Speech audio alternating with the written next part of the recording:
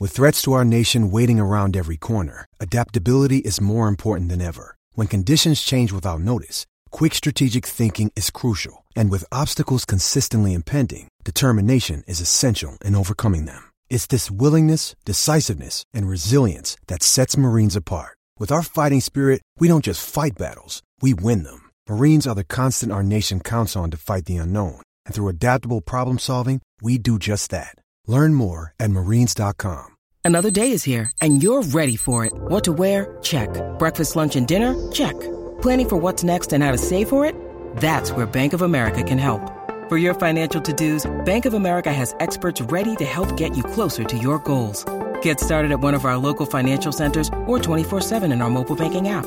Find a location near you at bankofamerica.com/talktous. What would you like the power to do? Mobile banking requires downloading the app and is only available for select devices. Message and data rates may apply. Bank of America N.A., member FDIC. Martavis Bryant is making Steelers GM Kevin Colbert look like an absolute genius. Here's how. Welcome to the Steelers Update from pennlive, where we keep track of all things Steelers so you don't have to. This is John Lucy reporting. Back in the draft, some in the Steel City were left scratching their heads when it was announced that the team had traded talented but troubled wide receiver Martavis Bryant to the Oakland Raiders for a third-round pick.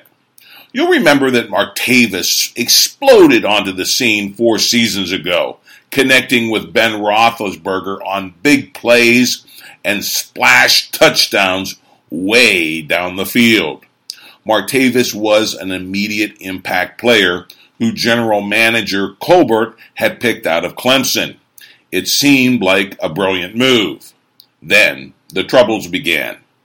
Martavis received multiple suspensions, 4 games in 2015, and then the entire season in 2016 for repeatedly having marijuana traces show up in his NFL drug tests. Still, the talented wide receiver, who teammates called the Freak because of his incredible physique, was considered to be a key cog in the Steelers' potent offense attack. Yet, Bryant sputtered in his Steelers return in 2017 and eventually asked for a trade as new fan favorite Juju Smith-Schuster took away playing time, catches, and touchdowns. Still, as the Steelers reloaded for 2018, the team vowed it wouldn't entertain trades for Bryant, who remained under contract at a bargain basement price of around $750,000. His talents were seemingly too big and too economical for the Steelers not to try to use them in yet another Super Bowl run. Then came the draft day trade. Colbert took fire from sports reporters, fans, and even from Ben Roethlisberger, who famously said, "I'm bummed," in wake of the exchange. Nobody in Steelers country liked the idea of losing such a potentially potent weapon with a team so tantalizingly close to a championship. Flash forward to last week and the news out of Oakland that Martavis may once again be facing another stiff NFL suspension. Now everyone in Steelers country is singing the praises of Colbert as literally the top general manager in the league. Indeed, some are calling for Executive of the Year honors to be bestowed in June rather than waiting for the rest of the season to play out. Yes, the trade was a shrewd move. I believed that at the time. It set up the Steelers to take quarterback of the future Mason Rudolph in the 3rd round.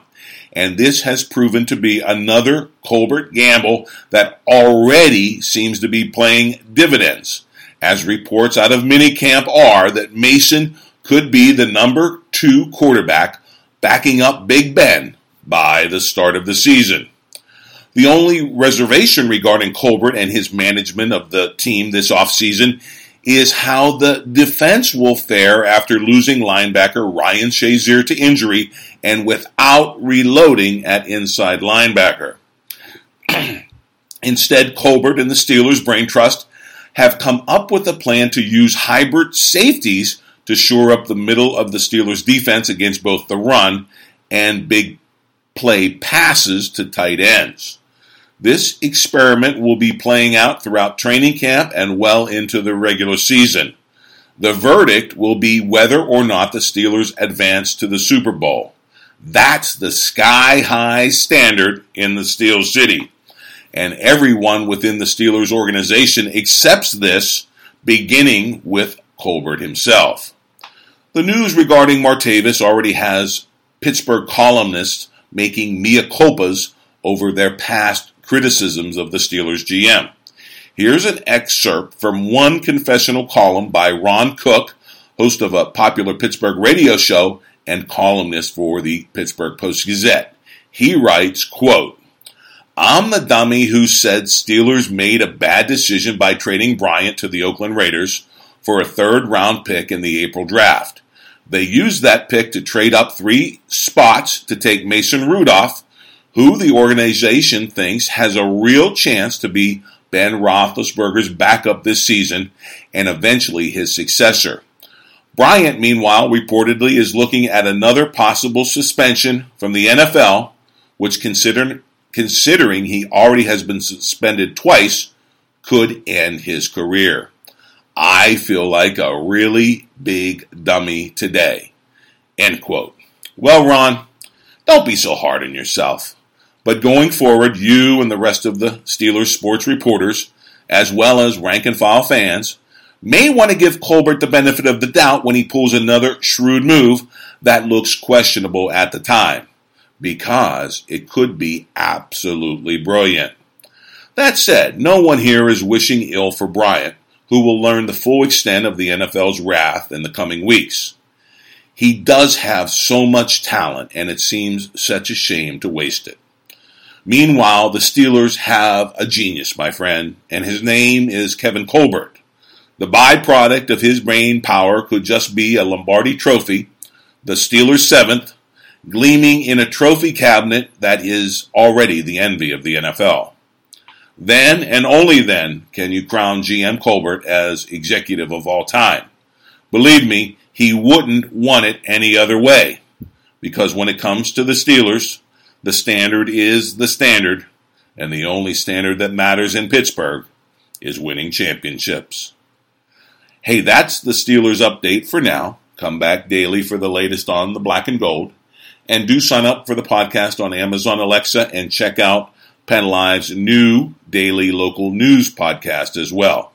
And of course, log on to pennlive.com anytime for real-time Steelers news.